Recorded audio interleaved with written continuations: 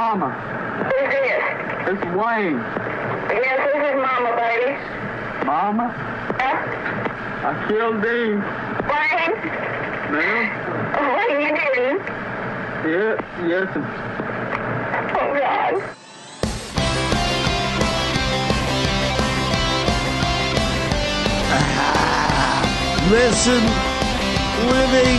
Listening to Synchronon. Sick and Wrong. Yes, you're listening to Synchronon. The Sick and Wrong, the world source for antisocial commentary. God, what a bunch of scumbags. Good evening. Welcome to Sick and Wrong, the world source for antisocial commentary. I'm one of your hosts, Steve Simon. And if in doubt, whip it out. I'm Kate Rambo. What's cracking there, Kate Rambo? Not much, mate. What's been going on with you? How proud are you to host a podcast with someone who is called a twisted soul by Ted Cruz? Ted the Zodiac Killer Cruz. Senator Ted Cruz. Lion Ted, who I think Trump once called a pussy.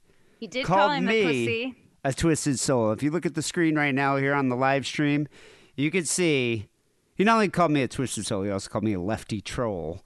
But he said, To be you fair, twisted soul. Yeah. How you are a amazing twisted is that? soul. He called you out. I mean, name a Jew that isn't a twisted soul. I don't know. It's such a badge of honor. It blew me away. You know, so obviously he didn't fall for my little gambit, you know, but it doesn't matter. It doesn't matter. The fact that he responded, was triggered, and then called me a twisted soul and retweeted to his 4 million followers is a win in my book. I mean, that's exactly what I wanted. I'm very proud for you. I mean, it was amazing. It was a bit of a viral moment. You know, it happened last week as I was doing research for the 800th episode, and I'm still getting messages and notifications. Like, it's still going. I mean, the guy's got 4 million followers, and he retweeted this picture. But basically, what happened, and this happens, this is actually something I've done many times. Never, ever have I got an asshole Republican to retweet me, though. That's never happened. No one ever responds. But usually what happens is I'm hungover, and I'm sitting at my computer, and I'm looking for the news, and I read the news, just try to find articles for the show and whatnot.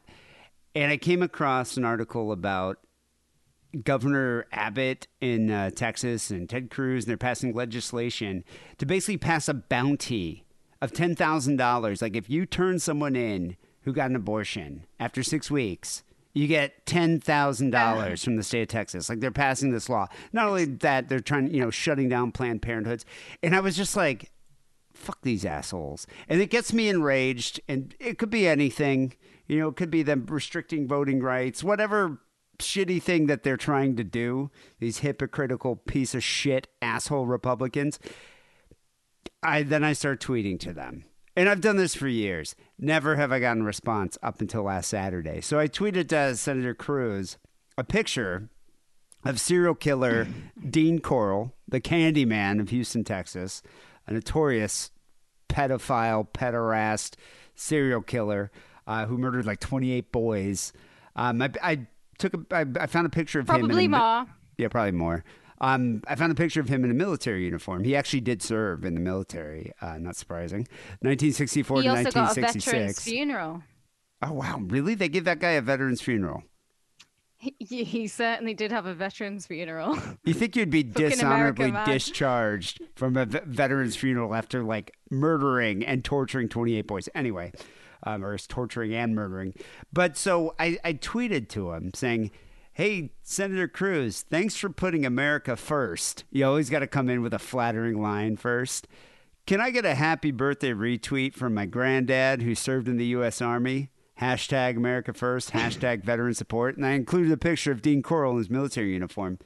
And I didn't just tweet Ted Cruz. I tweeted Abbott. I tweeted Marjorie Taylor Greene. I tweeted Matt Gaetz. I'm in this mindset. I'm hungover. And this is what I do, okay? To alleviate the pain of being hungover. You're it to alleviate the pain of being a twisted soul. Never in my wildest imagination did I think he'd actually respond. And sure enough, like maybe 20 minutes, 30 minutes after, Ted Cruz responds, "Hey, lefty troll. I'm sorry your grandfather was Dean Arnold Corll, an American serial killer who abducted, raped, tortured, and murdered at least 28 teenage boys and young men between 1970 and 1973 in Houston, Texas. God bless our troops anyway, you twisted soul." And made my day. I responded to him, "Thanks, Ted. You made my day." And then from there, it just erupted. I mean, because he retweeted it, and then he's got like 4 million followers. And then other liberal people like Ken Klippenstein, he retweeted it. That went out to like, I don't know, he had like 22,000 likes like from when I checked immediately. I mean, it was crazy. It just kind of blew up. And so all these people started responding to me on my Twitter and tagging me in tweets. And I got to say, they range from positive to very negative, all very, very amusing. But the one, here's a couple of highlights here.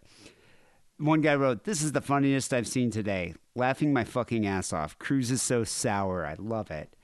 Another guy said he tweeted an obvious joke, and Ted Cruz reverse image searched, found the Wikipedia article, copy and pasted it in his quote, tweet. "Getting a sitting U.S. senator to do that is hilarious and a win," which I completely agree with that. I like that one. Well, I don't think he will have reversed image searched it. Maybe his assistant did. Right. But what's weird is I tweeted to Senator Ted Cruz's Twitter. He responded, I think, with just the Ted Cruz Twitter. Oh. So maybe, I don't know. But I'd like to imagine he's so triggered, like, "Oh, you lefty troll. I'm going to show you. I'm going to embarrass you." It takes a killer to know a killer, doesn't it? I bet he was like, "Oh, that bloody Dean, I'm better than him, mate. I created, some scripts that they're still trying to decipher." I'm gonna have to go more obscure to outsmart the Zodiac. Yeah, you will. Another guy goes, "Thanks, Ted. I didn't know who D was until this. Next thing you know, I'm listening to his podcast talking about CIA Project Stargate. Pretty dope." Nice. Another person goes, "You got to go more obscure next time. The Cruz is, quote, very knowledgeable about serial killers," which he is, because it takes one to know one. Another person wrote, this is the funniest thing I've seen on Twitter in a minute. The fact that Cruz reverse image searched this, the fact that Cruz clearly copied an excerpt from Wikipedia, and the vast amount of boomers in the replies who don't get it. That was the best part, is just hundreds of boomers being like, "You got owned. You got owned by Ted Cruz." Yeah. And I was like, I remember I responded to a few, like, "Own, question mark? He called me a twisted soul. I think that's a win.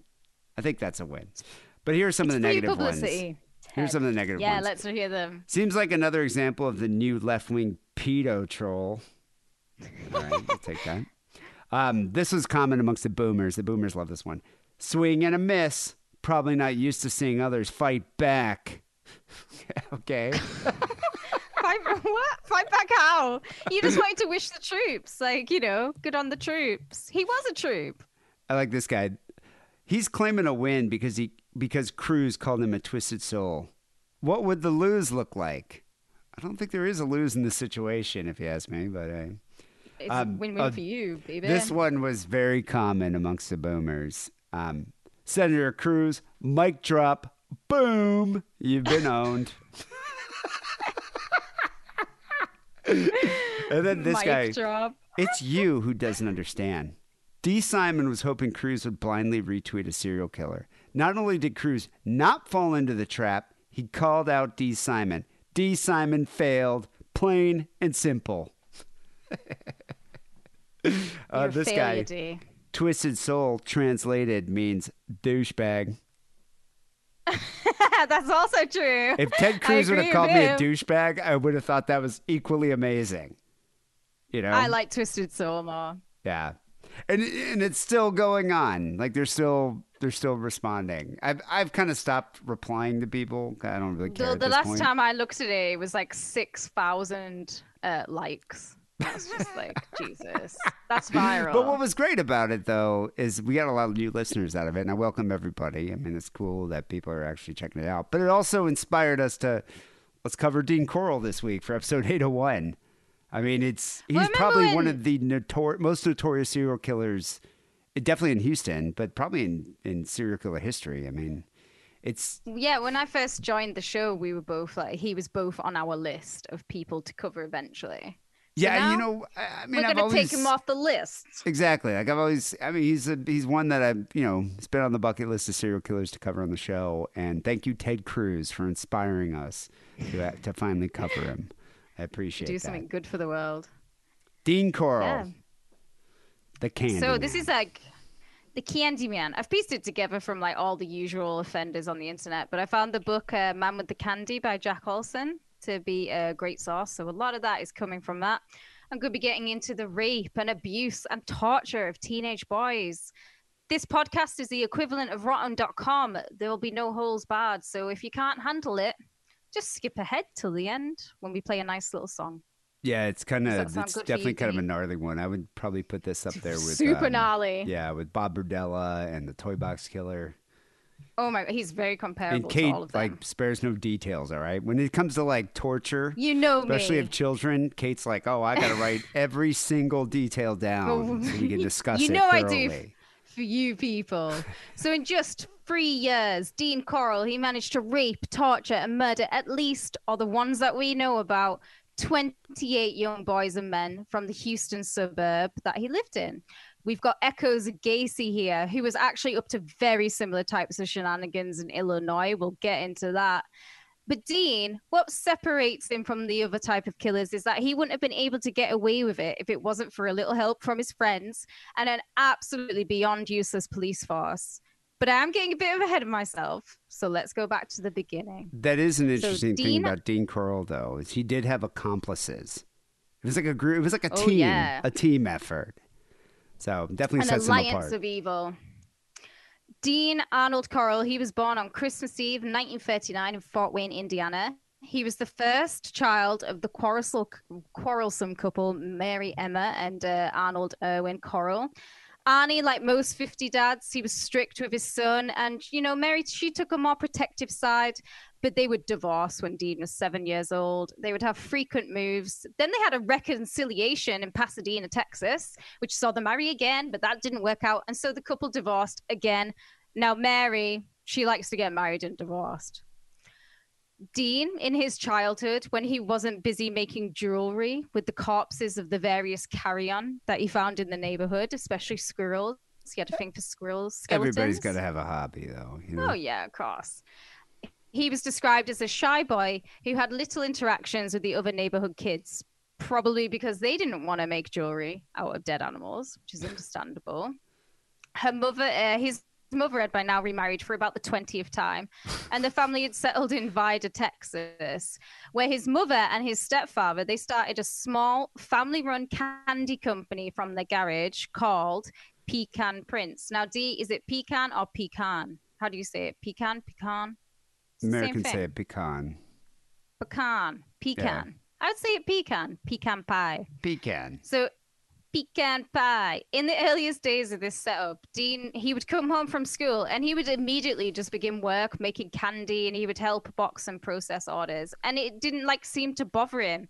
He kept good grades, although he was noted for being a loner, and he actually couldn't participate in school teams because he had a heart murmur. Yeah, no So PE he was- for Dean Coral, which is probably Just a good pecan thing. pies. Like if I could have got out of phys ed, I'd be happy about that. Well, his heart murmur, it didn't stop him from casually dating girls, and it didn't stop him from being drafted into the U.S. Army in 1964. I read during that time he actually did form a close relationship with a girl, and he rejected a marriage proposal she made to him in 1962. Oh, how gutting for her. Yeah, I wonder if it was at like a sporting event or something, like a baseball game, and he was just like, "Oh no!" Oh, it came on Oh the my God. Kissatron. Yeah, like the Yeah. jumbotron, and he was just like, "No way!" Yeah. And he just like Yeah. grabs his Listen, purse lady. and like. Yeah. I do love I'm when that about to find happens. out that I'm really, really gay. Because when he was in the army, he was sent to Fort Polk, Louisiana, or we're going to call it Fort Polk, because it was here that Dean realized he was as gay as the days long. Finally lost his virginity. He was playing the hide the pork sword with a fellow army cadet. And he would only last 10 months at Fort Polk because he was honorably discharged, meaning he could receive his soldier's pension. And he returned back to his now divorced mother. Again, this is like her 20th divorce. And she was now running her own candy company called, with some imagination, the Coral Candy Company. Here he would become vice president and pederast of the local Houston Heights neighborhood, which luckily for him was located across the street from a grade school. He does really look like a pederast, though. I mean, look at this picture I'm posting. I mean, he's got that like face of a pedophile. You can The spot shifty them, can't you? eyes. Yeah, the shifty eyes, like always looking around, I would trying to find a say- little kid. He looks like a man with a twisted soul. I could see that. I could see that. Yeah. But not all people with twisted souls are pedophiles. No. It was this return home and the candy company that would actually provide the cover for Dean to turn from a kind of normal citizen into a phebophile and a hebophile, which are basically just, you know, the fancy words for is attracted to teenage boys, serial killer. In what we call grooming, Dean would hang out at the school gates daily to the point where he actually got banned off the school property because he was doling out free candy to the school children. It's like in a Chitty Chitty Bang Bang, he's the child catcher. How creepy is that, though? This grown man hangs out at like an elementary school, just handing out candy. And they were just like, please, sir, can you leave, sir? We're not banning you, but can you leave? Well, they even gave him the nickname. They did. 2 nicknames. He also took to hiring these kids for after-school labor, helping make the candy. And it was noted that although like the parents weren't happy about him being on school property, they all thought he had a sweet smile, and they dubbed him the Candy Man. But he also had another nickname that called the Pied Piper. Yeah. So he had like 2 Yeah. nicknames, 2 exceedingly creepy nicknames. What a good guy. Yeah. So one teenage boy who actually worked at the company, he made complaints to Mama Coral that Dean had made sexual advances towards him. And her way to deal with this little problem was to simply fire the child. So maybe if this situation had been addressed at that time, 27 young boys wouldn't have met their deaths at the hands of the Candyman. But you know, hindsight, Dee, it's a terrible thing, isn't it? Why would she believe the boy? Well, you know, she trusted her son, the VP of the candy company. There was lots of young boys hanging out at the factory now. Dean had even installed a pool table in the rec area, and he encouraged them to bring their friends. It was a hangout spot for the bored 1970s kids in the neighborhood, and there was a lot of them. And it soon became a mecca for these runaways that came from troubled homes. And there was a lot in Houston at the time because in Texas in the early 1970s, it actually wasn't illegal for a child to run away from home and to stay away from home. So the chief of the Houston Police Department claimed that there was nothing that authorities could do to help them. And so all these kids kind of clung to the Candyman as like a father figure. Do you think he made them wear like lederhosen and paint their skin orange and have green wigs and sing songs when, to teach other kids a lesson about morality? That's what you would do. Well, no, I'm just wondering. It's like he had a candy company. You don't think he had any Oompa Loompas? These were little kids. They're about Oompa Loompa size. Well, to be fair, I would go down the Oompa Loompa. If you can have an Oompa Loompa, why not have one? It's a bit No like how I always girls say. are Oompa Loompas, all right? No girls allowed. No girls are allowed to be on podcasts, and no girls are allowed to be Oompa Loompas. Quit trying okay? to ruin my candy factory. God. One You're of right these about the kids- Runaways, though. Oh yeah, we have a little clip. Don't Yeah, we? here's a clip from the police chief over here in Houston talking about some of the runaways who worked at pedophile Wonka's factory. How would you classify this series of crimes? Just like I said a while ago, a hell of a sadistic type of a clown that'd pull something like this. And you think most of these victims are young boys? I'm pretty reasonably sure they are.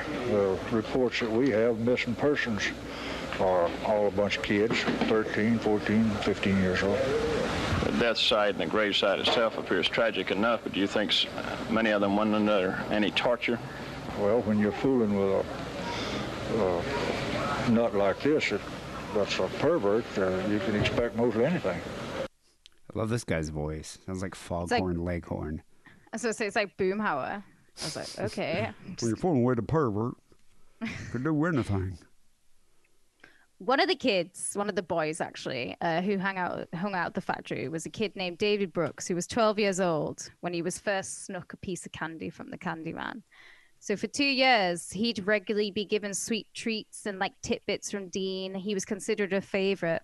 And when he was 14 years old in 1969, pederast Dean raped him for the first time.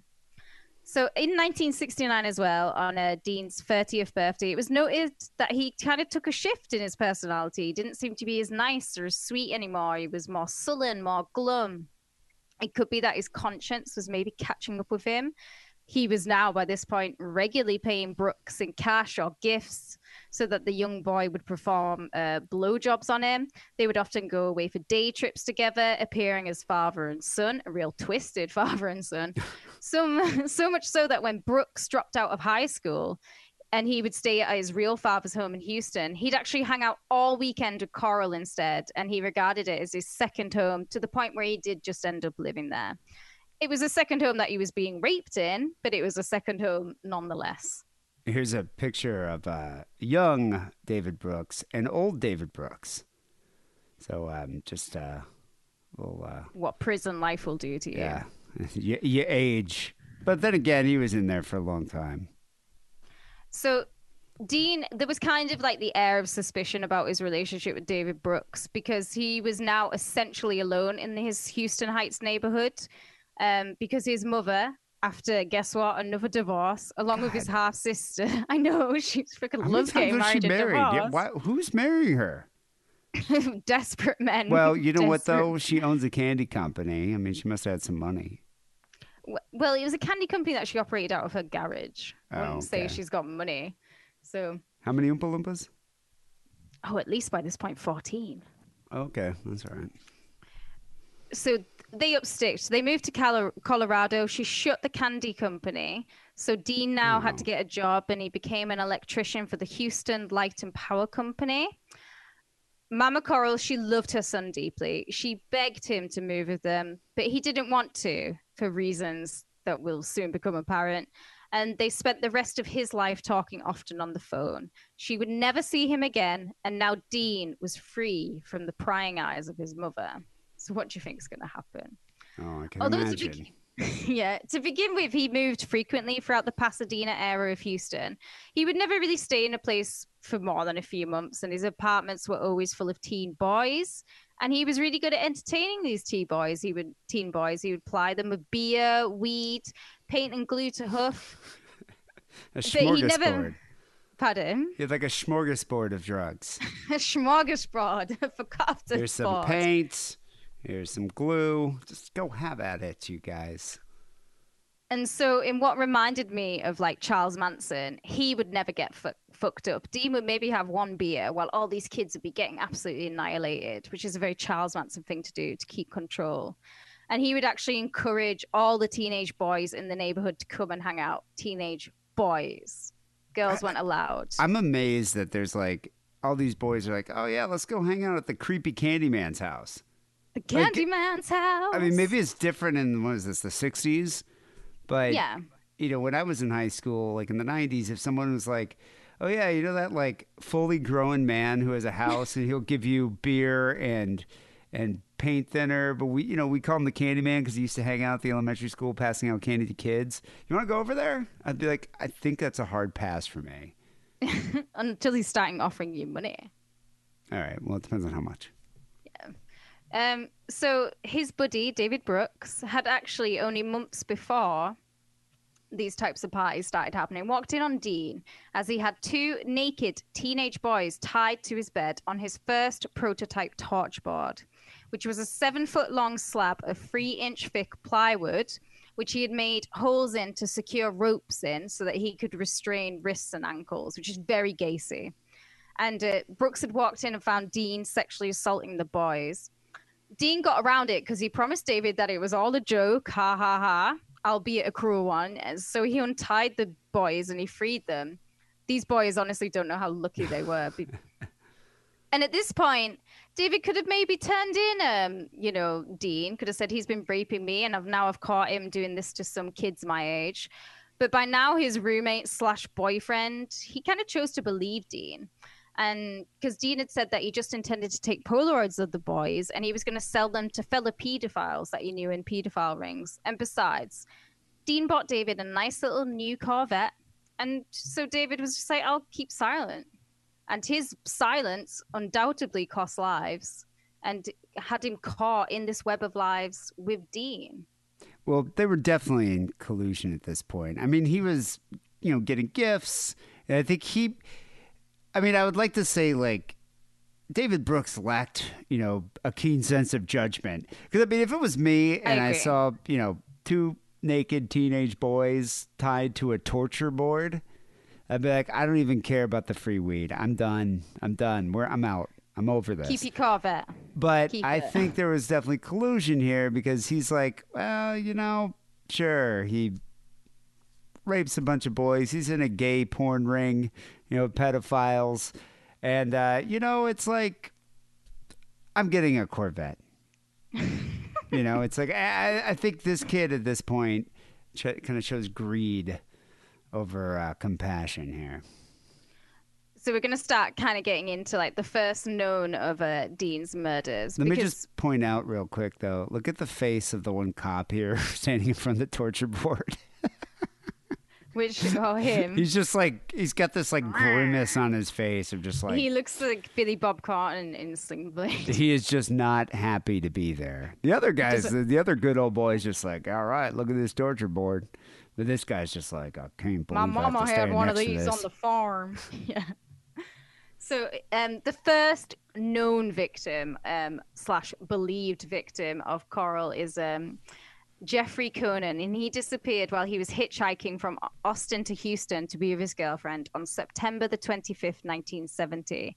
So he had accepted a ride from the Candyman, and he was never seen again until his decomposing body was dug up from its shallow grave. So like I said, they say that Jeffrey was his first real victim, although judging by Dean's years of grooming and sexual abuse, this is kind of hard to know for sure and probably will never actually be known. Dean had now managed to convince David that if he brought him boys, he would pay him a finder's fee up to $200 a head. And so he began to procure boys that he felt would make Daddy Dean happy. And on December the 13th, which is only a couple of months later of the same year, David would first bring the boys to die at the hands of Dean Coral, now the devil of Houston Heights. James Glass and David Yates, both 14 years old. David hadn't known James, but he'd actually been a lifelong friends with David Yates. And he had no qualms watching Dean rape, torture, and murder the boys on his torture board. And in fact, David joined in too. That's the thing. He is definitely receiving some kind of sexual gratification from this as well. Quick fact here. Completely. Brooks lured the two boys. I mean, he knew David Yates really well, but he lured these boys from a religious rally held in Houston Heights. Yeah, and he's just like, you guys want to come over to my friend's apartment? And they're just like, yeah, screw Jesus. Let's go and, snort some smoke some glue. Weed. Yeah, huff some paint. Next thing you know, torture board. That's what happens when you turn your back on Jesus. Praise the Lord. So he took Brooks with him to bury the boys in his rented boat shed, which was big enough for a yacht, but it was now become his graveyard. So the landlady of the boat shed, she said it was strange how in all the years that he rented this off her, she never saw him own a boat. And he would come to the shed several times a week. And when it rained, the smell was appalling. But she was actually considering renting him a second boat shed as, hey, like money talks. And who actually has less scruples than a serial killer other than a landlord or other than Ted Cruz? Yeah. If you're gonna play that game. I think they all have the same level of scruples at that point. So only 6 weeks after his double murder, he would rape and strangle 15-year-old brothers, Donald and Jerry Waldrop, who would join the ever-increasing missing kids list of Houston. Brooks next handed Coral his friend, because these kids were all his friend. He knew all these people. Well, 15-year-old Randall Harvey. Yeah, and he knew them from just around town. Randall Harvey was actually only wanted a ride to work, and instead he got a ride to death. Just no conscience. I mean, he knew what was going to happen. He knew the fate. And that he was gonna befall these participated kids. too. Yeah, Yeah, exactly. he participated in the murders. Gregory Winkle, 15, was next, and David Hillgeist, 15. They were next door neighbors, and they would actually become next door neighbors in the graveyard boat shed because Dean strangled them one by one after he has raped them as Brooks looked on. Both these boys had also worked formally at the factory, with Gregory only working there for a short spell. So unlike a lot of these other kids who some of them were runaways, Gregory's family, they had been aware of like the rising number of teenage boys going missing. So they launched their own investigation because they knew the Houston cops were fucking shit. They weren't going to do anything. They started handing out flyers. They performed search parties. And one of the boys who helped look for any evidence that Gregory was still alive was Gregory's lifelong friend, a teen by the name of Elmer Wayne Henley. Elmer Wayne Henley, he was also an acquaintance of David Brooks. And within just 6 months, Elmer would have forgotten all about his lifelong friend Gregory and instead be invested in his new relationship with Dean Corll. That's the thing I don't get, though, is all these parents, now these parents are like, oh, these teenage boys are missing. The police are like, these teenage boys are missing. How did no one suspect the guy who was having parties with all these teenage boys? The guy who lived on his own, he was single, you know, an adult, who was furnishing these teens with alcohol and drugs. And I'm sure they could have asked anybody, like, hey, where'd you get that weed? Oh, from the Candyman. Remember that creepy motherfucker that used to hang out at the elementary school? He's got a house, gives us all weed. No one suspected that guy? No one figured, hey, that dude's a little weird. I will get into how corrupt the Houston police were, but I just think the Houston police honestly didn't give a fuck. Yeah, that's all I can say about them. Yeah, and they just like when we go into like the investigation later on, you'll see exactly what I mean. So on August the 17th, 1971, Dean will kill Reuben Watson, who was 17. But he was kind of beginning to bore of the Robin to his Batman. In just 8 months, David Brooks had provided 8 victims. But he was now kind of running out of friends. He didn't have many to begin with. So He's in a more walks popular Elmer. kid. Yeah, that's what you got to find. So Elmer was actually first introduced as a sacrificial lamb for Dean's cock. But Dean actually took a liking to the good-looking teen, and instead he decided to keep him. And he offered him the same deal he had given Brooks in the beginning, which is $200 for every boy that he could bring forward for the pedophile ring. He was now living at his Pasadena suburb home. He also, at one point, said that he was involved in a white slavery ring. And this kid, Henley, was like, oh, that's cool. $200 is $200. Yeah, don't worry about me. Yeah. Because Henley later said, Dean told me he would pay me $200 for every boy I could bring in. And maybe more if they were really good-looking boys. But in reality, Corll's a cheapskate, right? I mean, he's not making $200. That is a electrician job. So he'd actually only give the boys, Brooks and Henley, $5 or $10 if he did give them any money at all. Henley, he insisted that he initially refused the offer, but, you know, his family's financial hardship and not his like for having a threesome with murderers was what led him to accept it. But even when he was paid far less than he hoped, he didn't back out. And he actually, David Brooks said that Henley seemed flattered to be included. They're part of a gang now. They got a team. It's a team effort. Well, the three of them called themselves the Alliance of Evil. And they would drive around in Dean's Plymouth GTX muscle car, which also, speaking of Plymouth, Gacy also drove a Plymouth, but he drove Do you have an a Oldsmobile. GTX? Oh, no, Gacy didn't have a GTX. GTX. Yeah, Did no, he? They Gacy both- had an Oh, an Oldsmobile. older Plymouth. Oh, okay. Yeah. Or he would also drive around in the White Company van, and they would bribe boys to get in using candy, alcohol, or drugs. God, this guy just has to become creepier and creepier. Not only does he Yeah, have a now he's creepy got a pedo white house, van. he worked at a candy factory. They call him the Candy Man, and he passes candy out of his creepy rape van. And Yeah, no one suspects this guy as being the pedo Speaking- killer. Of his creepy white van. It was actually on the inside, it was a roaming torture chamber set up on wheels. It had multiple pegboards inside. It was drilled Jesus. that was drilled with holes for nylon cords and handcuffs. And it was like kind of like a mock-up of his torture board, but on wheels. Like, what a sick fucker. And they Yeah, would I all wonder what drive they around drove in around them. listening to. I And couldn't hopefully see them. Sabbath, but I don't You know, it would be the rhubarb and custard theme tune. Da-na-na-na, na-na-na-na, na-na-na-na-na. And then yet more echoes of Gacy. Dean was also a big fan of the handcuff trick, the trick being that you had to be the one with the key. And this would usually occur within minutes of the boys entering the vehicle. What's interesting about this handcuff trick, but it is something that Gacy also employed. Did but himself. This was a ruse that Henley and Curl prepared. So Henley cuffed his own hands behind his back and then freed himself with a key hidden in the back pocket. So the kid's like, oh, you can escape from the cuffs. Let me give it a try. But then he had duped the youth into donning the handcuffs before observing Curl bind and gag him. Then Henley would leave the youth alone, believing that Curl was going to sell the kid into a sexual slavery ring. Well, that's what he says. Yeah. It's like, well, my work's done. I've done my little handcuff trick. I'm going to go grab a beer. See you guys, team. Do what you want, Alliance of Evil. By this point, the boys would then be taken back to the Pasadena shithole that Dean was living in. If they had families, if the boys weren't runaways, Dean would force them to write postcards home, often making them say that they were running away and not to bother looking for them. Then they would be starved for however long they were there, or given the bare amount of food or water or piss to survive on. He made them drink his own piss or their piss.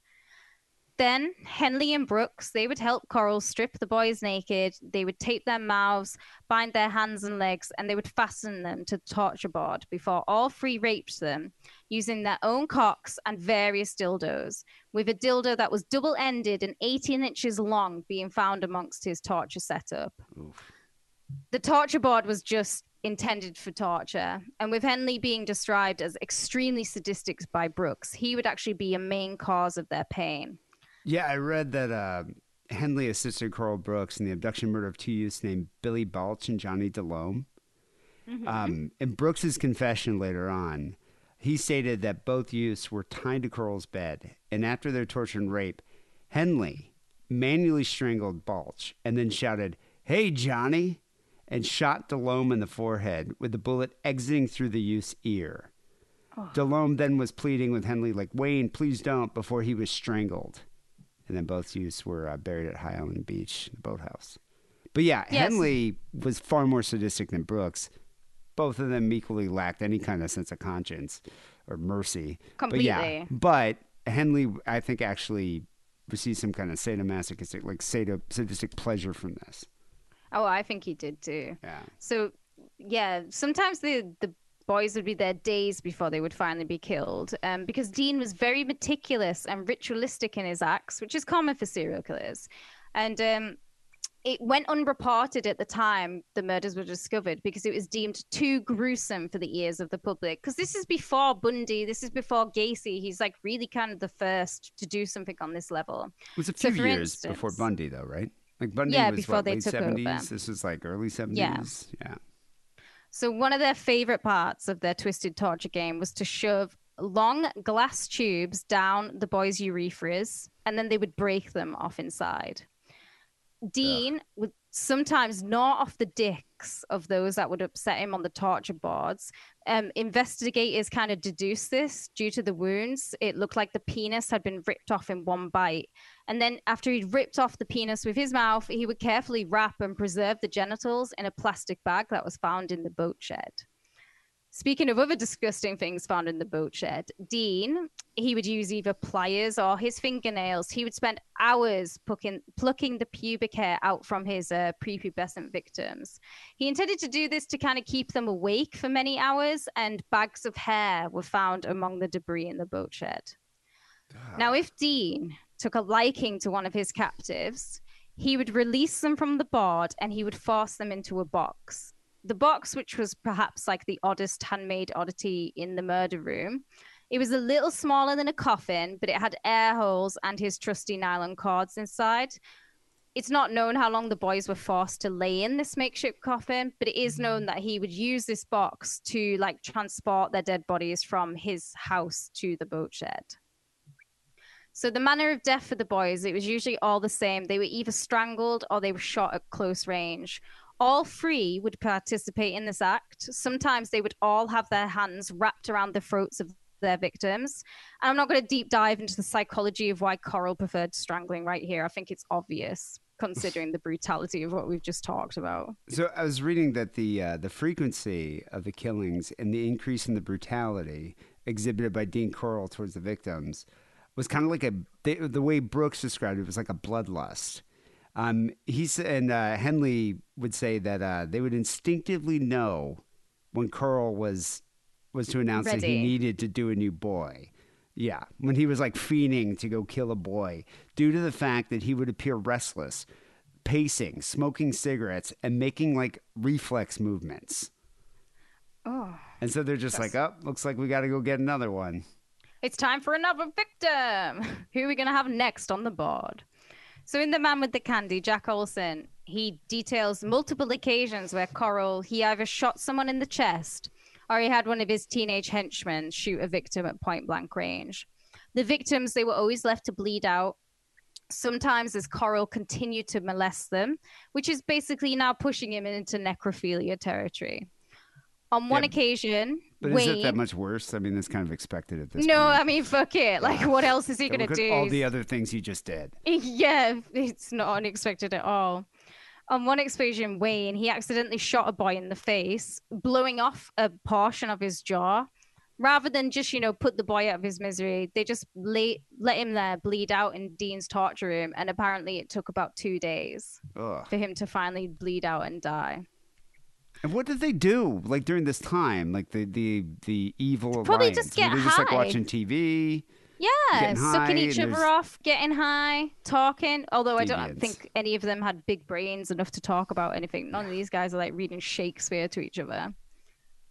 So we've got the echoes of Manson, Gacy, and Dahmer. And like the BTK killer, one has to wonder why Coral, who is just as dangerous, if not more so, is on a higher canon, even though his body count is so high. One of the reasons I think is the same reason, like for when you mentioned Bob Berdella before, we covered him in episode 74. He isn't as well known as Dean Coral for this reason, is because he didn't have a public trial or imprisonment. Dean Coral was dead before any of this madness became public knowledge, perhaps because the newspapers could only find a handful of grainy black and white pictures of Coral. He never gave an interview.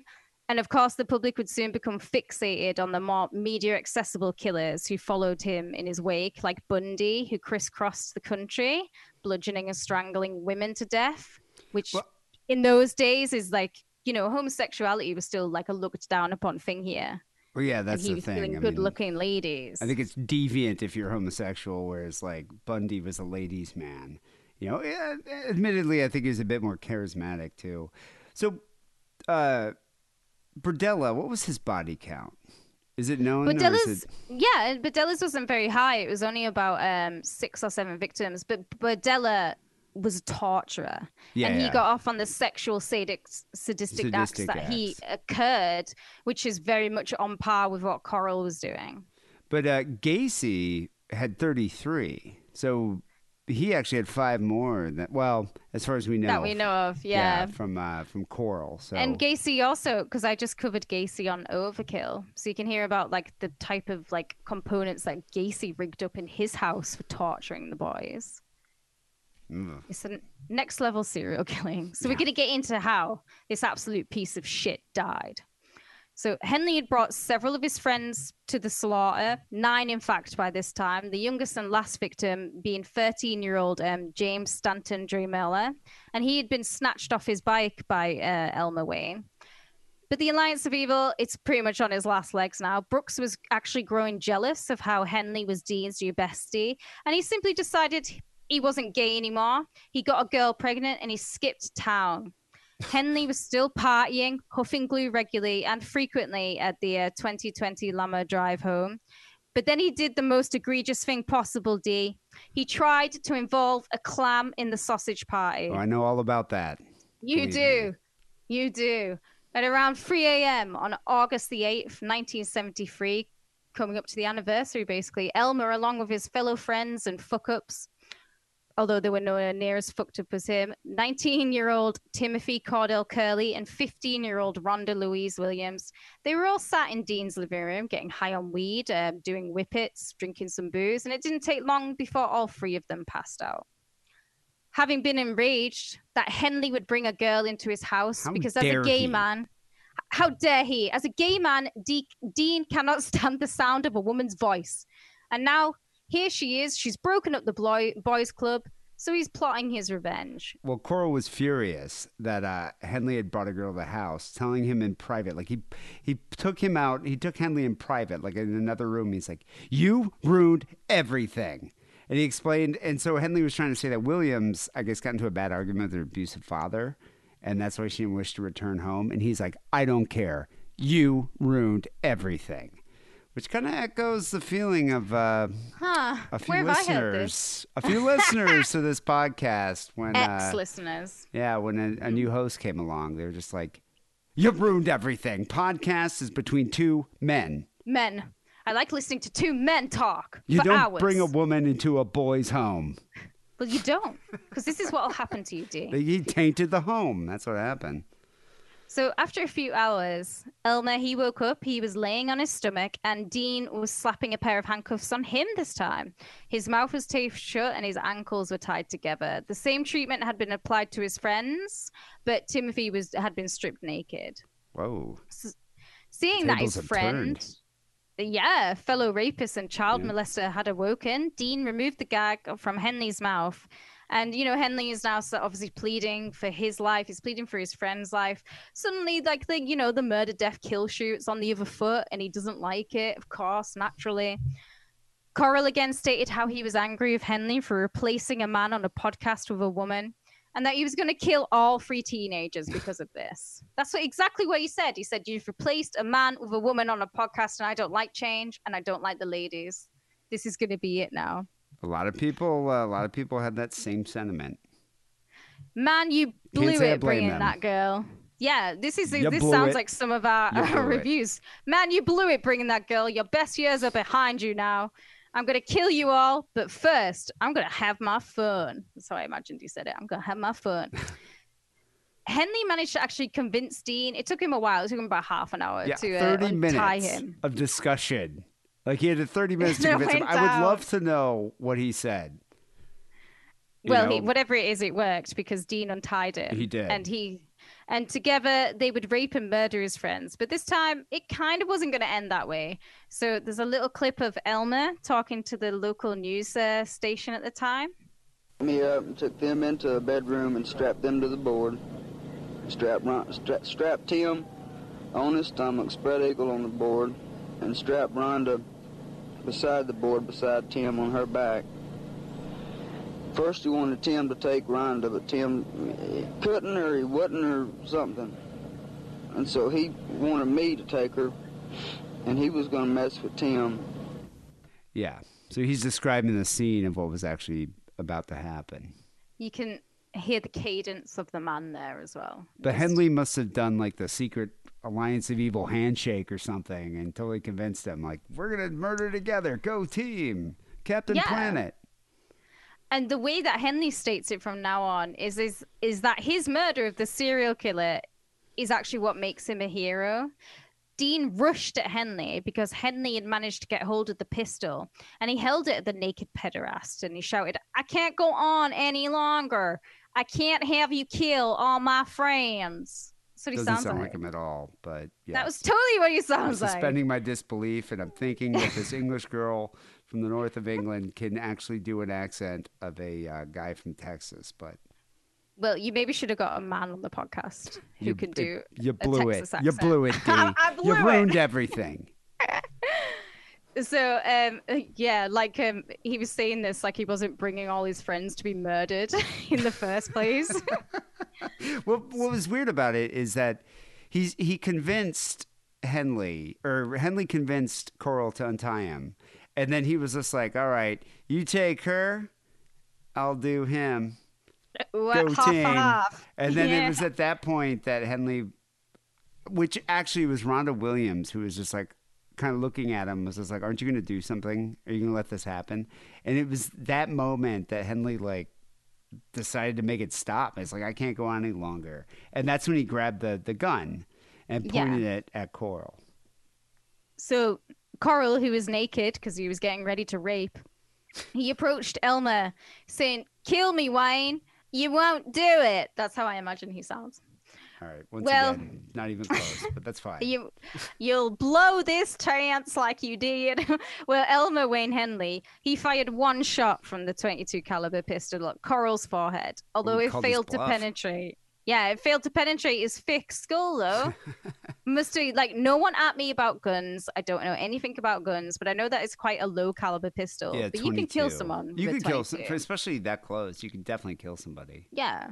So he would fire 5 rounds into his ex-lover and friend, and Dean would die naked, bleeding out against the hallway wall, outside the room where other teens had been bound and where other teens had ended their lives in a brutal fashion and had been carried out wrapped in plastic.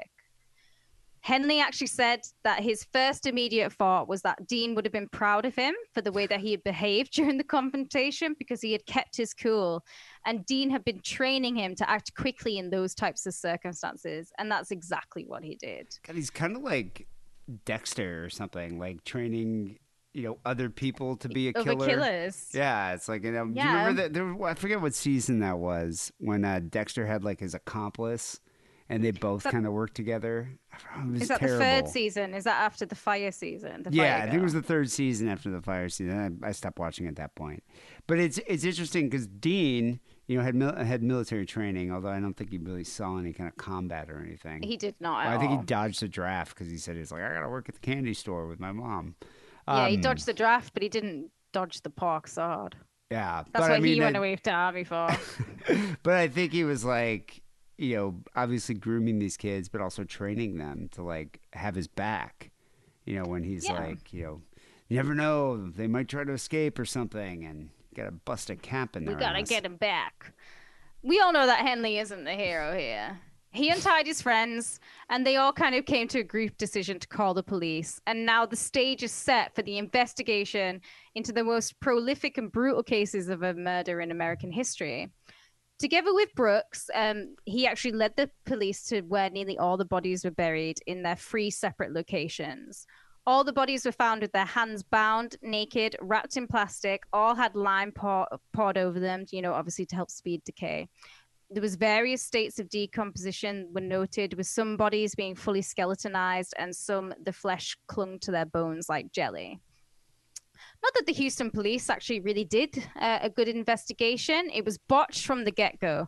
When they entered that wretched boat shed with the putrefying smell, they'd never seen anything like it before. Not many local cops had ever dealt with a case like this. And then they actually knew that they couldn't make a proper investigation. So instead of calling in maybe a governing body to oversee it, they just said, fuck it. They honestly just said, fuck it, we'll do it ourselves. Vital evidence, such as a bike that had belonged to a victim, mementos, clothing, anything that was found on top of the soil in the boat shed, they just chucked it out. They had no need for it. Houston's finest. Houston's finest people, and instead of bringing in properly trained forensic professionals like they did in the Gacy case they did with Bundy, they just bust in some actual prisoners from the nearby jail. Instead of giving them the proper tools needed for digging up dead bodies, which are traditionally made of wood, so you don't ruin the skeleton, they just gave them garden shovels, and they were like, "Have at it, lads! Just dig a hole. You're in jail." I mean, in their defense, though, it's not like they've dealt with many serial murders like this. Yeah, but then exactly. So then wouldn't you call in like the FBI and be like, "Can I need some help?" After 28 murders or 27 kids that have gone missing or they start finding bodies, you'd think they would call in the professionals at this point. But they're not gonna. It didn't take long for the first body to be found, and then another, and another, and within a week, 17 bodies have been recovered from the boathouse shed, 10 bodies from High Island Beach, and in the woods near Lake Sam Rayburn. Well, they went to Coral's home after this, and it is at his home address. They found a large hunting knife, rolls of clear plastic of the same type used to cover the floor. So he made like a kill room. A portable radio, rigged to a pair of dry cells to give increased volume. So maybe to stop the screams. To camouflage the screams. An electric motor with loose wires attached, 8 pairs of handcuffs, a number of dildos, thin glass tubes, we all know what those are used for, and lengths of rope. And then in his Ford Econoline van, the creepy white rape van where he used to drive around and hand out candy, they also kind of conveyed a similar impression. The rear windows of the van were sealed by opaque blue curtains. Nothing creepy about that. In the rear of the vehicle, they found a coil of rope, a swatch of beige rug covered in soil stains, and a wooden crate with air holes drilled in the sides. The pegboard walls inside the rear of the van were rigged with several rings and hooks, and there was another wooden crate with air holes drilled in the sides there in Coral's backyard. And inside this crate were strands of human hair and blood. Right, so yeah, this is like several. He loved making these boxes, these boy boxes. Yeah, these like boy coffin boxes or something. I'm going to start calling my my pussy the boy coffin box. Yeah, where dicks go to die. Where dicks go to die. But was this like something like you're on timeout? Like if you weren't like giving head properly or something, it's like going to the box. Yeah, you're going in the box. I actually think it's the opposite. I think if he liked you, he would put you in the coffin until he was ready to go again. And then he would get you out the coffin and put you back on the board. God, how is that like he likes you? It's just like, oh, let's prolong this torture. Yeah, he's a sick fuck and I'm glad he's dead. He's dead.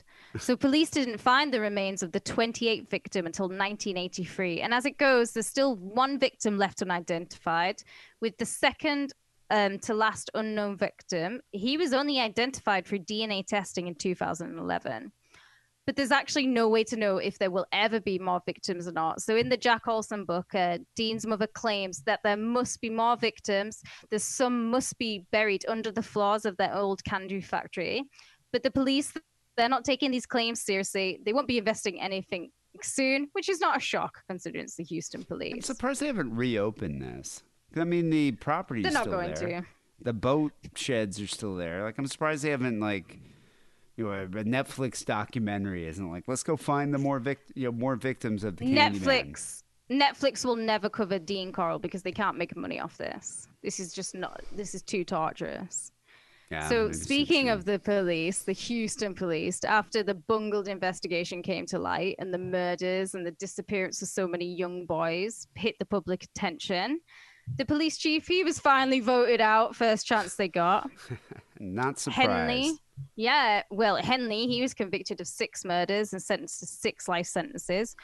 Brooks was convicted of 1 murder, and he received a life sentence as well. I don't understand how that guy was convicted of just 1 murder. Because it's all speculation with Brooks, because he wasn't around at the time of being caught. Whereas they probably did have some vital evidence for Henley. Here's a picture of old Brooks. Old man Brooks. Yeah. Brooks never publicly spoke on the case, and his lips remained tightly sealed on his thoughts regarding the whole scenario that he found himself participating in. Henley, on the other hand, he turned into a total chatty Cathy. He was giving as many interviews as he could. He had his own Facebook page to promote his very mediocre art. And he actively downplayed his sadistic acts and roles in the crimes. And he changed his story many, many, many times. I like the idea of his like fantasy here that he's the hero. Like, he's like, yo, yeah, you know, I might have killed some boys, might have raped a few, might have tortured a few, them, but I'm a hero because I saved my friends in the end. It's like, what was he thinking was going to happen? Well, he still kept saying throughout his whole chatty Cathy time in prison, my only regret is that Dean isn't here now, so I could tell him what a good job I did killing him. I love the actor that played him in that played Henley in Mindhunter. People have seen Mindhunter. I know you don't like it, but it's a pretty. I think it's an enjoyable show. But is his accent as good as mine? Well, he's also English. He's from Game of Thrones, but he is exactly how I pictured Wayne Henley to look like, but it was also like, you know, he was so willing to talk for hours to the FBI, like just very chatty about it, almost like proud of what happened. Yeah, he wanted to be included. Yeah. So I think it's funny how he's like, oh yeah, I want to tell Dean what a good job I did killing him. Well, he had to shoot him 6 fucking times. That's not a good job. A good job to me of killing someone with a gun is to shoot them once in the head. Boom, they're maybe dead. He's not a good shot. luckily for all of us, for everyone in mankind, finally COVID did something good for us. He died in May of 2020, a victim of the COVID. So And David funnily Brooks enough, did. David Brooks did as died. well. Yeah. Did He died did in- Henley die from COVID? Yeah, he died in May of 2020. Oh, And wow. so did David Brooks. They Oh, I died didn't realize in... they both died from the COVID. Yeah, That's great. separate. Yeah, isn't that great news? Yeah. So they're both fucking dead. Yeah. So there's much to be said about Brooks and Henley. Yeah, they were groomed by Dean Corll, and they are in some ways victims. But even though Houston, it was certainly a rundown city with high levels of teen runaways and crime, only they chose to bring boys to be fucked, tortured, and murdered by Dean. And not only that, but they participated throughout the whole thing. And if Henley hadn't have confessed at that time, chances are they probably would have gotten away with it. Those pesky pederasts. Yeah, I mean, I think it's interesting the way Henley and his friends are like. They all got together like, let's just go to the police. Like, I wonder if if Henley thought the police would be like, you're a hero because you saved the day, or do you think so. Or do you think the first thing as soon as they went to the police, these kids are like, dude, this guy, you should see his friend and his whole little alliance of evil and the secret handshake and the torture board. Lock this guy up. And I then, can't explain that. Yeah. Well, just then I tell think the he truth. tried to, and it just got worse and worse. Then he, called out Brooks. So I think Dean will always remain a mystery. The Houston mass murders, it's kind of a rabbit hole of lots of unanswered questions. And the more time that passes, the less likely it is that any of these questions will be answered. And as of 2018, there's still several missing, identified and unidentified, and possible but uncertain victims of Corll. Most famously, there's the boy in the box Polaroid. Oh, yeah, I actually have a picture of that. Terrible. I think I showed it earlier, but I think you did, yeah. So the investigators, they actually cut short the search for more graves. And even in the final grave that they dug up, there were 2 bones that didn't belong to any of the other bodies that I had recovered. So there's more evidence of that. There's only 3 people who can end the mystery, and now all of them are dead. As of today in the Heights area, there's a whole new generation of young professionals. They've torn down some of the old bungalows that once stood there. They've made it into an urban nightmare village of yoga studios, coffee shops, and townhouses. Nothing is remembered of Dean Corll. There's no plaque to mention that the boys died there. Some of the current residents, the ones that have heard about the trio's rampage, they actually assume that it's a bizarre urban legend that began and ended during the Nixon administration. Sadly, in this case, the past... It isn't the pasty.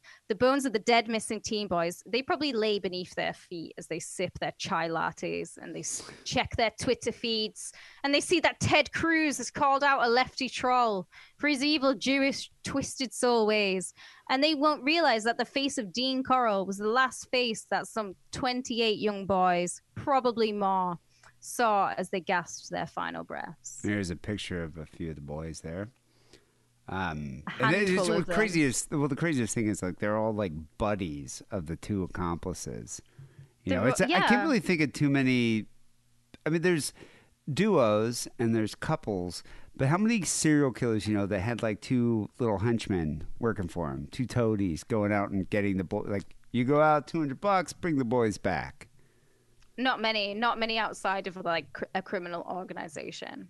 Although I bet what'll happen is I'll remember one in like 4 hours time and I'll be, God damn it, I could have talked about that killer too. I read that when I was doing research on this, that the Houston police, like a few years later, found a box of they raided a suspected pedophile, and they found a box of Polaroids that had pictures of some of the victims of Dean Corll. So they suspected that the way Corll was like, I'm involved in a pedophile ring or a white slavery ring, he might not have been lying. And that could have been going on at the time. He could have maybe he made extra money dealing boys or buying boys from these rings. I was also reading that, so there's obviously still a lot of kids missing from that time period and that era. These parents are still alive, and they regularly write the Houston police to be like, please, can you open up the investigation into my son? Or can you run DNA against some of the bones that were found? And the Houston police are just like, no, we're not going to do that. I'm really surprised that government agency or even like a like some kind of watchdog group or something hasn't tried to like uncover the identity of these victims. I think it would be a monetary issue because if it turned out that, yeah, these were victims of Dean Corll after so long, they could sue. Well, They could sue big time. yeah, maybe. Maybe Ted Cruz should do it. He knows a lot about Dean Corll. He really does. He knows a lot about Twisted Souls. And thank you, Senator Cruz, for inspiring us to cover this wonderful topic here on episode 801 of the Sick and Wrong podcast. I'm a twisted soul. God, You're so I'm gonna have that You're on my so grave. proud. I'm gonna put that on my grave. I'm gonna make sure it's on my grave. Anyway, people, this is 801 here of Sick and Wrong.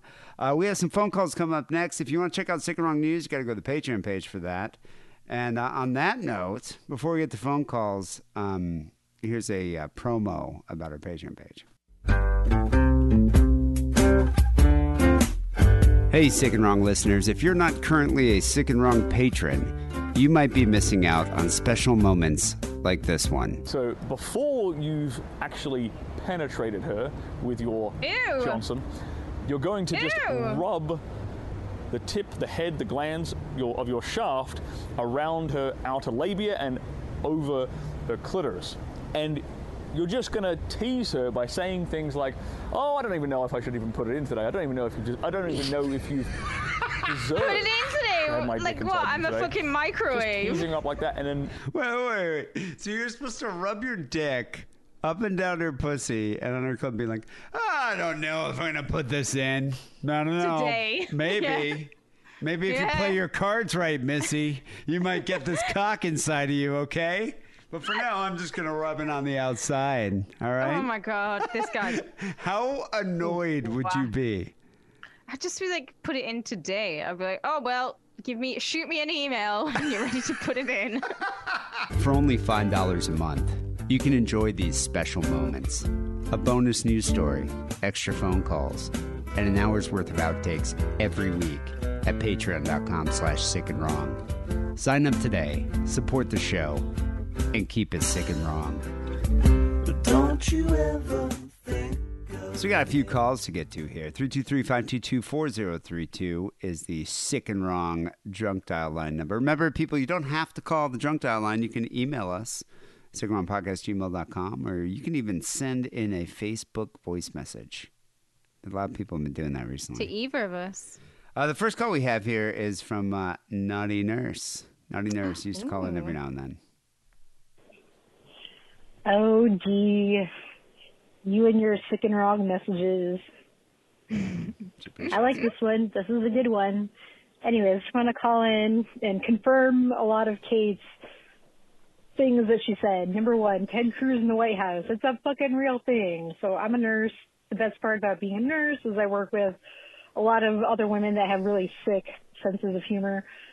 So Nice. I just was asking them one day, about Ted Cruz in the White House. Ted Cruz in the White House. Is that...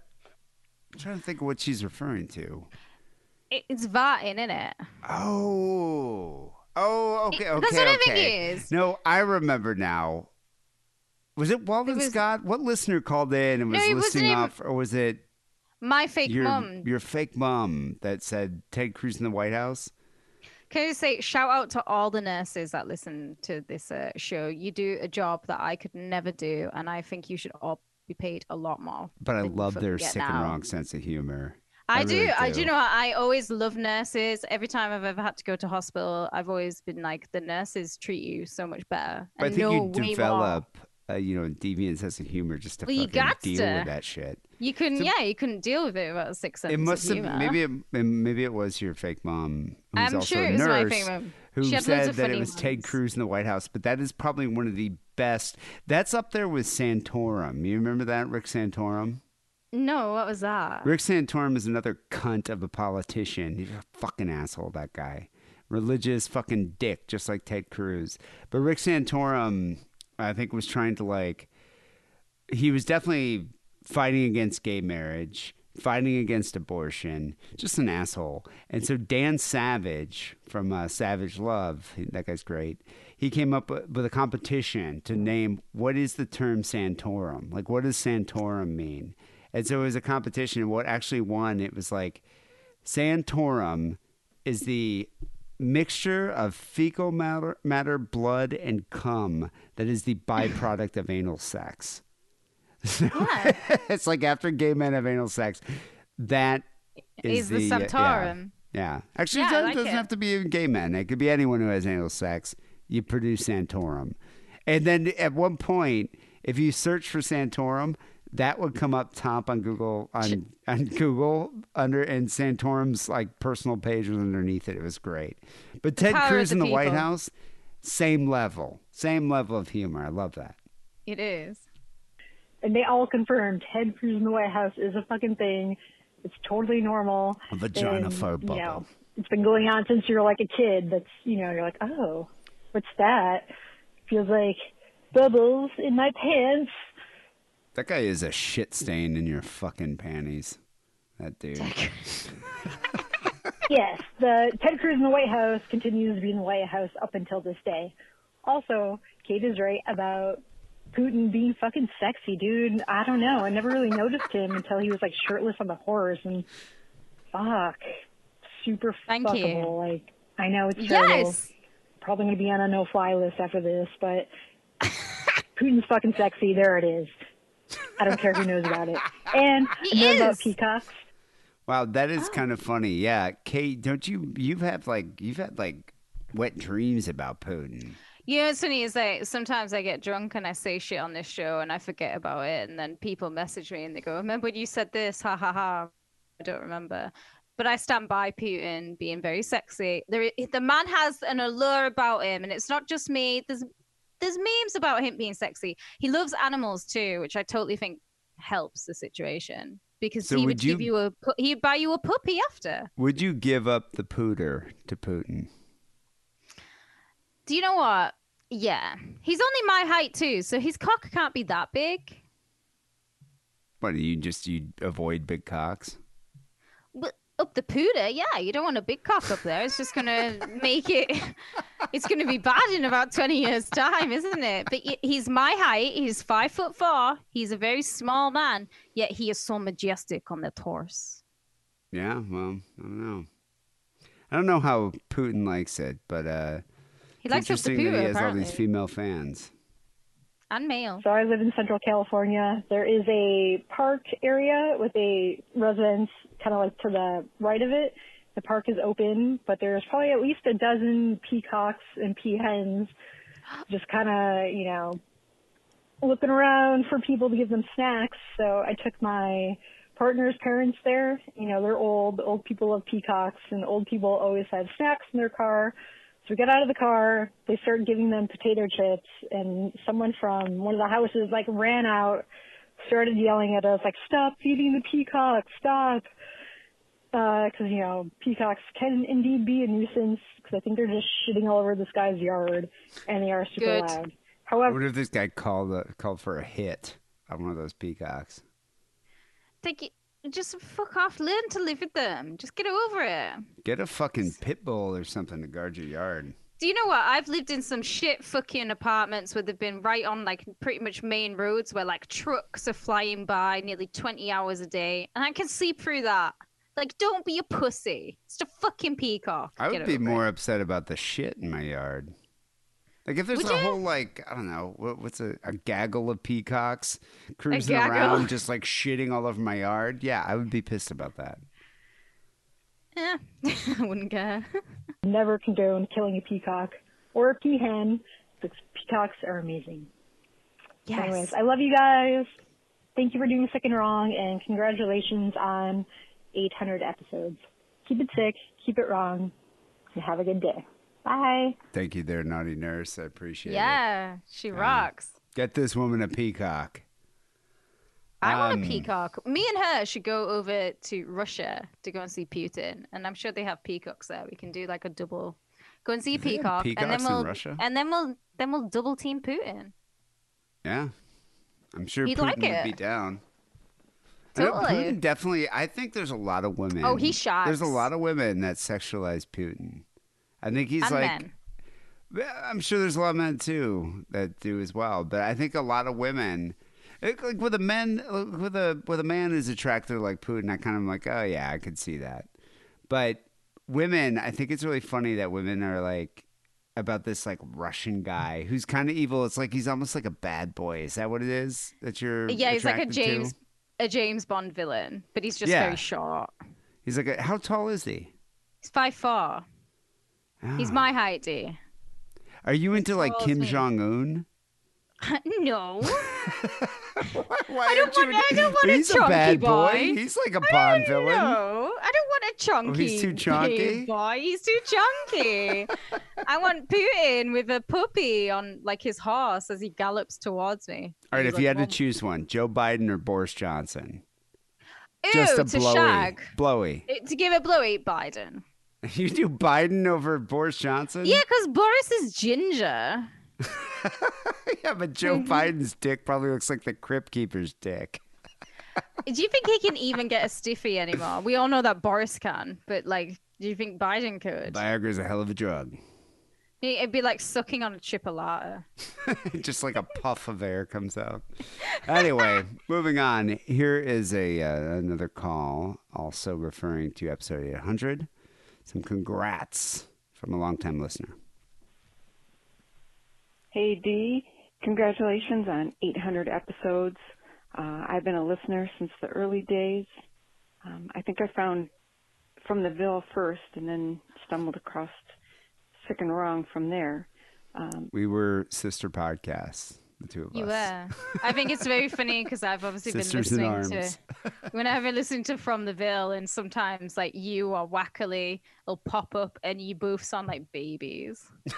You both sound like your fetuses in the womb, just like full of praise and promise. I And think I still sound like a baby. Yeah, but back then, though, I was like naive and optimistic. Now I'm just bitter. now you're a Just twisted a soul. bitter old twisted soul. That's what I am. Yeah. You guys resonated with me because you reminded me some of my friends back in high school and college. I've had to kind of keep your podcast as a secret pleasure as a woman in my mid-50s now. Can't really go around telling people that I listen to this shit. I do find this hilarious when people say this, especially like middle-aged people. It's like, it's my dirty little secret. But like the show's quite long. How do you describe to like your friends and your family when they're like, "Where do you go for 2 hours every Monday?" They're like, "I'm Yeah, just she's probably walking at work. around." She's probably at work and Yeah. she's listening to it at work, you know. But I can the thing is, I can understand that. Like, I don't, you know, to be honest, I don't want people at my work knowing about it. Like, I usually try to keep it on the DL if I can. I'm half and half. I found that note. You can tell people you listen to a podcast and they still won't listen anyways. So I don't really care. I think it's also case by case basis. If it's someone I know that might dig it, then I'll tell them about it. But Yeah, I kind of do that. No telling what they'd think of me. But thanks for all the many hours of entertainment. You've gotten me through some difficult times in life, through cancer treatments and a shitty Oh, wow. divorce. But keep up the great work and the great podcast. I loved Wackerly and Harrison, and Kate's doing a great job. So I hope you do many more years.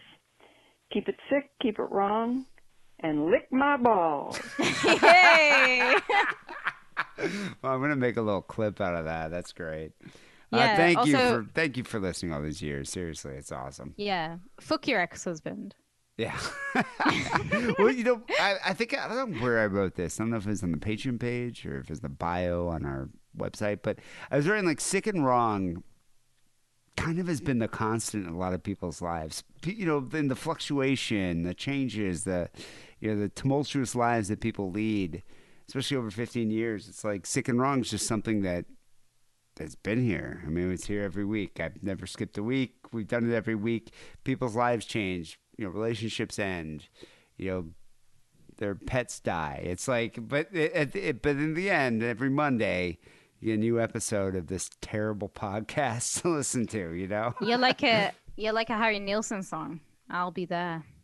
I guess kind of, yeah. But I mean, it's been a constant in many people's lives, and you know, and I think that is another thing that actually inspires me too. It's like a lot of people are like, You kind of distracted me from some of the fucked up shit I got to deal with on a regular basis.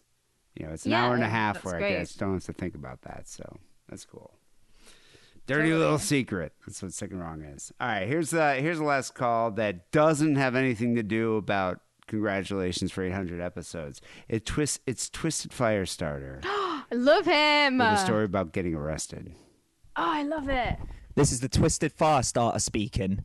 First of all, I just want to say thank you very much for picking me as the winner of your virginity story contest. And thank you, Dee, for the self-lubricating asshole you sent me. I have used it. I didn't give it away like I think it was the wad. Did you send him a self-lubricating asshole? Yeah, it was like a I don't know if it was like more of like a fleshlight or no, it was definitely like an asshole fleshlight. I think it was like an asshole that you could fuck, but it looked kind of like a fleshlight, and I was like, you know who could use this? Twisted Firestarter could use this. I'm impressed that he used it. And he was I think it was like a porn star's asshole. Like it was fashioned after like a famous porn star's asshole. Oh yeah, that's a total thing, isn't it? Glad you enjoyed it. Well done. But I'll be honest with you, it's a bit tight for my liking. I'm not trying to claim I've got a big dick or anything, because I haven't. But I don't know. I'm just not an anal guy. I never have been. I don't really understand when there's a minge going begging. Why would you want to put it in the arse? But whatever. I'll use it again in the future. Now I'm a little bit late to the party for this one, but I do actually have a story about the one time I got arrested, and there's not much detail to it, but I thought you might like to hear it.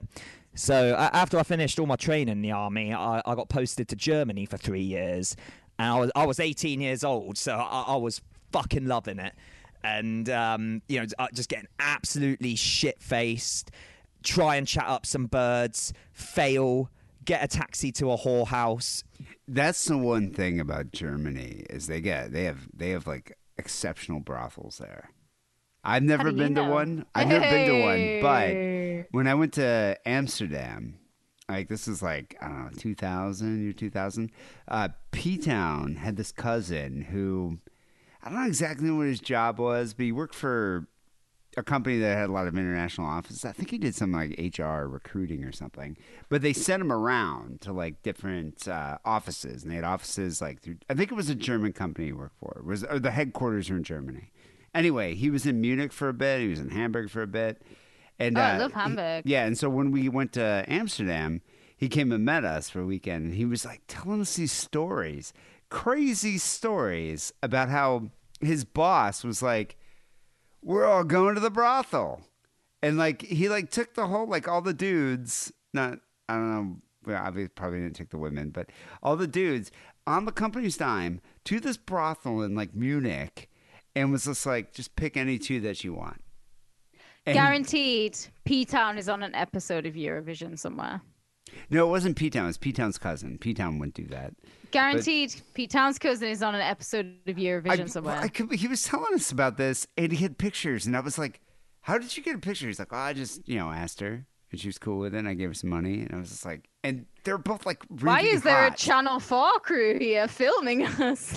I mean, they were super hot, and I was just like, in my mind, I got this like, idealized vision of what a brothel in Germany looks like. So I'm kind of like, take that out. Yeah, take that out your head, because that is not what they're like. I don't know. The one that the two that he was with, they look like they were Eastern European or something. They're attractive on their company's dime. But yeah, D, I've watched millions of hours of Eurotrash to know what a brothel in Germany looks like, and also Hamburg, which is very seedy. The prostitutes all there don't look like even my fake mum or my real mum. They look like a mum that you don't want.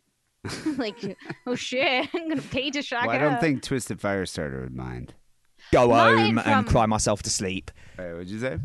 I was gonna say Martin from FTV. He went out to Germany. Well, he was in the army. He was in the when he was in the army. When he was in the army, he went out there for 3 years. Yeah, and he shagged a lot of fat women. Yeah, I'm not surprised at all. You know what he did? He just like refilled petrol into Jeeps and military machines. That was his job. I imagine that's what Twisted Firestarter was doing. There was no war in Germany this time. To sleep. then rinse and repeat. That was my typical weekend in Germany, and then one time. I don't actually remember the first half of it. I've sort of got to piece it together from what other people told me. But apparently, I was shit-faced outside a brothel somewhere, and I was gobbing off about something, and they called the German police. And one of them was a policewoman, apparently, and supposedly I was very sexist towards her, which is quite shameful, but also sounds believable, to be honest. And actually, the next morning I woke up, my neck was fucking killing me. I reckon they karate chopped me or anything. But anyway, they then call the military police, who then come and cuff me and chuck me in the back of the paddy wagon. And then that's like when I woke up. The first thing I remember is being on my knees in the back of a police van, handcuffed, and I didn't know why I was there. I didn't know what I'd done, and I start just panicking. My first thought is, oh my God, I've fucking killed someone. And I'm freaking out, and I start crying. And I was about to say there had to have been tears. Had to have been tears. I guess, I don't know. I mean, you come to and you're in the back of a police van. I would probably be freaking out too, because I'd be like, all right, what exactly did I do here? My first thought would be, I've finally done it. Wait, kill somebody? I've finally done it now. Or farted? Yeah. Well, no, I can do that whenever I want, kind of. No, anyway. but I mean in front of Putin or something. Not in front of Putin. Never. Sexy times only. Although he might be into that. You know, Russian men. Putin almost might be a good term for a vagina fart. A Putin. Putin. She's No, sitting over there, Putin to me Putin. sounds more like an anal act. Maybe. Yeah. But anyway, yeah, I'm not surprised there were tears. In, and I was shouting things like, "You'll never make it stick!" And the monkeys in front would just turn around and go, "Shut the fuck up!" Because I must have heard it all before. And yeah, that's pretty much it. They took me to gutter slow, processed me, took me back. I think I got like a weekend show parade or something. I probably got fucked for it somehow. Can't really remember, but that's. It's not cool at all. Not really Al Capone crying in the back of a police van, but that's my getting arrested story. So all the best. Speak to you soon. Oh God, I love Twisted Firestarter. I He's got fucking some love great Twisted stories, that guy. Firestarter. Yeah, I want more army stories. One of these days, I do want to go to hopefully go to England sometime soon. If you guys aren't wiped out by the Delta variant. But I would like to go there sometime soon. I'd love to meet up with that guy. He's got great stories. Yeah, see, I'd like to meet up with him, but I would also like to just be like, if other people were there, I'd be like, shut up! Twisted Firestarter is telling a story. He's telling us he's regaling us with another tale. Yeah, it's his turn to speak. Anyway, people call the Signal hotline 323-522-4032. If you love the show and you want a little bit more, check out the Signal on Patreon. You can sign up right now. We literally have like 2 shows going on right now. It's like we got the regular show and we got a bonus show. Just go to patreon.com/sickandwrong. $5 a month. You get an extra. You get the Sick and Wrong news story. You get phone calls. You get our outtakes. I think it was this week you were talking about flipping out on ketamine. Yeah, I really hate the flagrant lies that you tell in these titles Kate of all just the had outtakes. a full-on flip out, like a freak out on ketamine, and it's amazing. She was throwing people's coats, kicking people out of her home. You'll hear it. You can go hear it. This is how Harrison felt. All these twisted lies that you tell. This is how Harrison felt. You ruined this podcast when you joined, all right? This was a boys' home. This was a boys' home. And now a girl just comes here and taints it all. Yeah, totally. Ruined it. You blew it. You blew it, D. D, your best years are behind you now. Patreon news story actually was a good one. It was about a woman who ran over her husband in a 4-wheeler after he requested a divorce. Yeah, and then I don't know if it was, I think it was this week actually, when we did a call about that dude who had the most bizarre "is that gay" question with butt sex and fingers. Yes, we went into deep levels discussing whether It made no sense anyway. That's at the $5 level. A few bucks more, you get Sick and Wrong News. You can hear us talking about Dr. Dre ordering to pay $300,000 in monthly spousal support to his ex-wife. Monthly. Yeah. And then also there's the bonus Sick and Wrong Overkill, or mini episode. And this week, Kate did it about the bob-haired bandit. Yeah, from the 1920s. Before Bonnie and Clyde, they were the Coonies in 1920s New York. So if you want more Sick and Wrong, go to patreon.com/Sick and Wrong. Sign up today, and you get a whole extra show every week. Also, we got some merch at the T Public store, sickandwrongpodcast.com/shop. Click on the picture of the Pope. Get yourself some merch. Finally here, Sick and Wrong Song of the Week, another music death. Sometimes I can't ignore a music death to somebody who I admire, or who I did admire, and who influenced me, especially at an early age. I mean, as a Well, music... I couldn't. That's why I did an hour-long episode about Amy Winehouse. Winehouse. Yeah, last week. Exactly. It's like, as a music fan, there's a lot of people that just stick out, especially in your formative years, and there are people that just influenced you and made a lasting impression. And this guy particularly did. He's one of the first rap artists that I was ever into. Biz Markie. Biz Markie, the clown prince of hip-hop, died last week. 57 years old. A lot of upset middle-aged men on my Instagram. Were you ever a fan of the Biz? I have never heard a Biz song. I have never heard. How have you never heard Just a Friend? Oh, you got what I need. Yeah, it's like one of the first rap songs, like huge rap songs. Only know that song because of It's Always Sunny in Philadelphia. This guy, he was definitely an innovator in the genre. Like, he started back in the day when rap was just just beginning. He met Marley Marl, actually, Symphony of New York, Marley Marl, 1985. And he was at the time he was working as the human beatbox. I mean, it was amazing. Okay. What he could do, with his mouth. Noise box. Yeah, and then and then he released his first album. I'm actually gonna play a song off his first album. But what's interesting about Biz Markie is he changed the face of rap music. I wouldn't say it was for the best, because he did kind of change how rap artists can use sampling. So at that time, like if you go back to the 80s and you listen to a lot of different rap artists, you could almost sample a whole song. You take Bob Dylan, sample a whole song. You listen to Paul's Boutique by the Beastie Boys. You could never make that record now, though, because they just sampled, with impunity. They're like, oh, fuck it. No one's going to sue us. We're just sampling. But then what happened, Biz Markie did that. And I mean, he got into trouble with a case that helped change the way rap industry did business. So the musician Gilbert O'Sullivan sued him over his song Alone Again on his 1991 album I Need a Haircut. He charged that the rapper's use of samples from O'Sullivan's 1972 hit Alone Again Naturally amounted to unauthorized use of his music. And he won. O'Sullivan won. And moving forward, hip-hop artists had to clear the use of samples. And so Biz Markie said in a 2008 interview, "It was me. It wasn't a rape case or a gun case. It was a sample."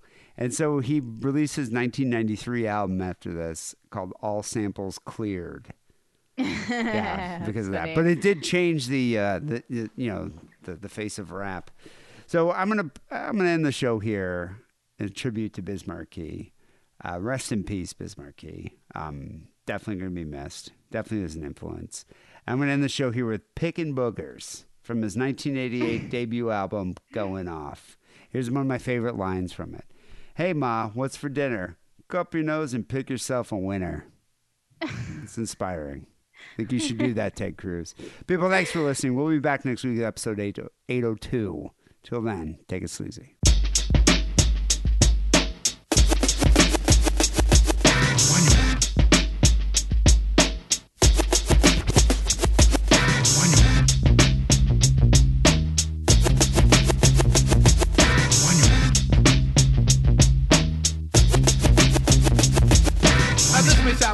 And like very gross, but it's sure to have you tripping. See, yo, listen close. It's not right at the sun or sweet like sugar, but it's rather on the buck tip and it's called picking boogers. Now what I am playing might not be kosher to you, but it's still something we all have to do. So go up your nose with a finger or two and pull out one or crusty crew. Yo, don't try to front like it's so gloomy and gray, cause we all pick out boogers sometime every day. Whether out in the open or on the sneak tip with a finger, tissue, or even a Q-tip. Take it from the biz monkey, because I'm joking. And also, remember the slogan.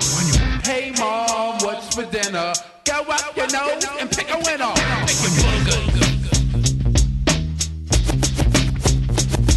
Pick a booger. Pick a booger. Pick a booger. Now let me tell you what happened to me on the train.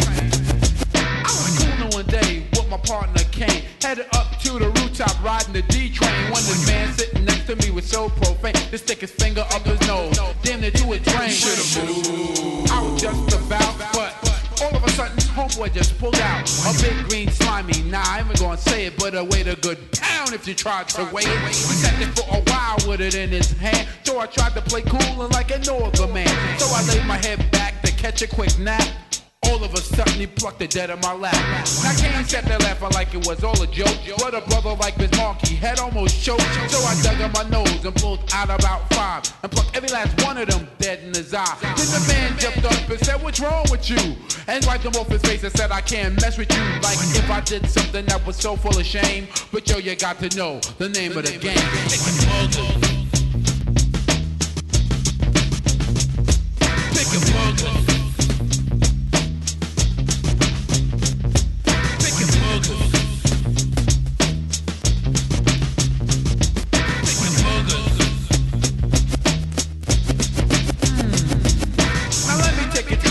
Memory lane, back in public school with my partner Kane. When I was class clown and he was my brother, sitting at the desk plucking boogers at each other. Never doing work as we were supposed, cause we was too busy digging up our nose. And in the lunchroom you would talk about rude, God forbid the person that'll leave his food. No matter who you are, we didn't give a damn. We even put teachers down with the program. Whether you was a woman or if you're a man, we put boogers on our fingers, then shake your hand. Catch anyone from anywhere, but the best fun about it catching Kane out there. Especially when we playing ball in the gym, I put boogers on a basketball and pass it to him. Now we're grown up and things have changed, but we still be playing a pick and boogers game. Just last night, when Kane was getting ready, I slipped a little green one inside spaghetti. Picking boogers. Picking boogers. Picking boogers. Picking boogers. Let me tell you what happened to me with this girl. One night at Latin Quarters, I was standing at ease and saw a gorgeous young lady that I wanted to squeeze. I knew sure enough that I really did want it, so no half stepping, I pushed up on it. Pulled out the gold cable in a knot that was fat. Had a spotlight beaming on my Bismarck hat. But when she stepped in the light and she got real close, I saw a teeny weeny booger on the tip of her nose. She was dressed real deaf and her body was hooked, but that dried up booger just ruined the look. I wanted to tell her about it, but I couldn't be bold, so I played it off and said, "That's a cute green mole." I was hoping from that she would wipe it away, but she didn't do nothing. I guess she wanted it to stay. I said, "Before you get my number, I don't mean to diss you, but write it in your hand because you're gonna need the tissue."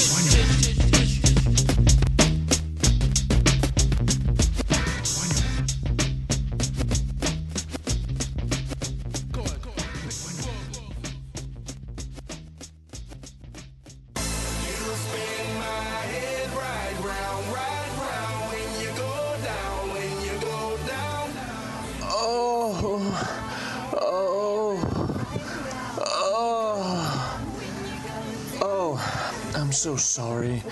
I was just pleasuring myself to your podcast. Hey, Sick and Wrong listeners. Want to add some spice to your sex life? Go to adamandeve.com and you'll get 50% off your purchase. Free shipping 2 adult DVDs, and a product so sensual I cannot even mention it on this podcast. Just type the coupon code DIDDLE upon checkout. Love you, boys. Now I'm going to go back to having some fun.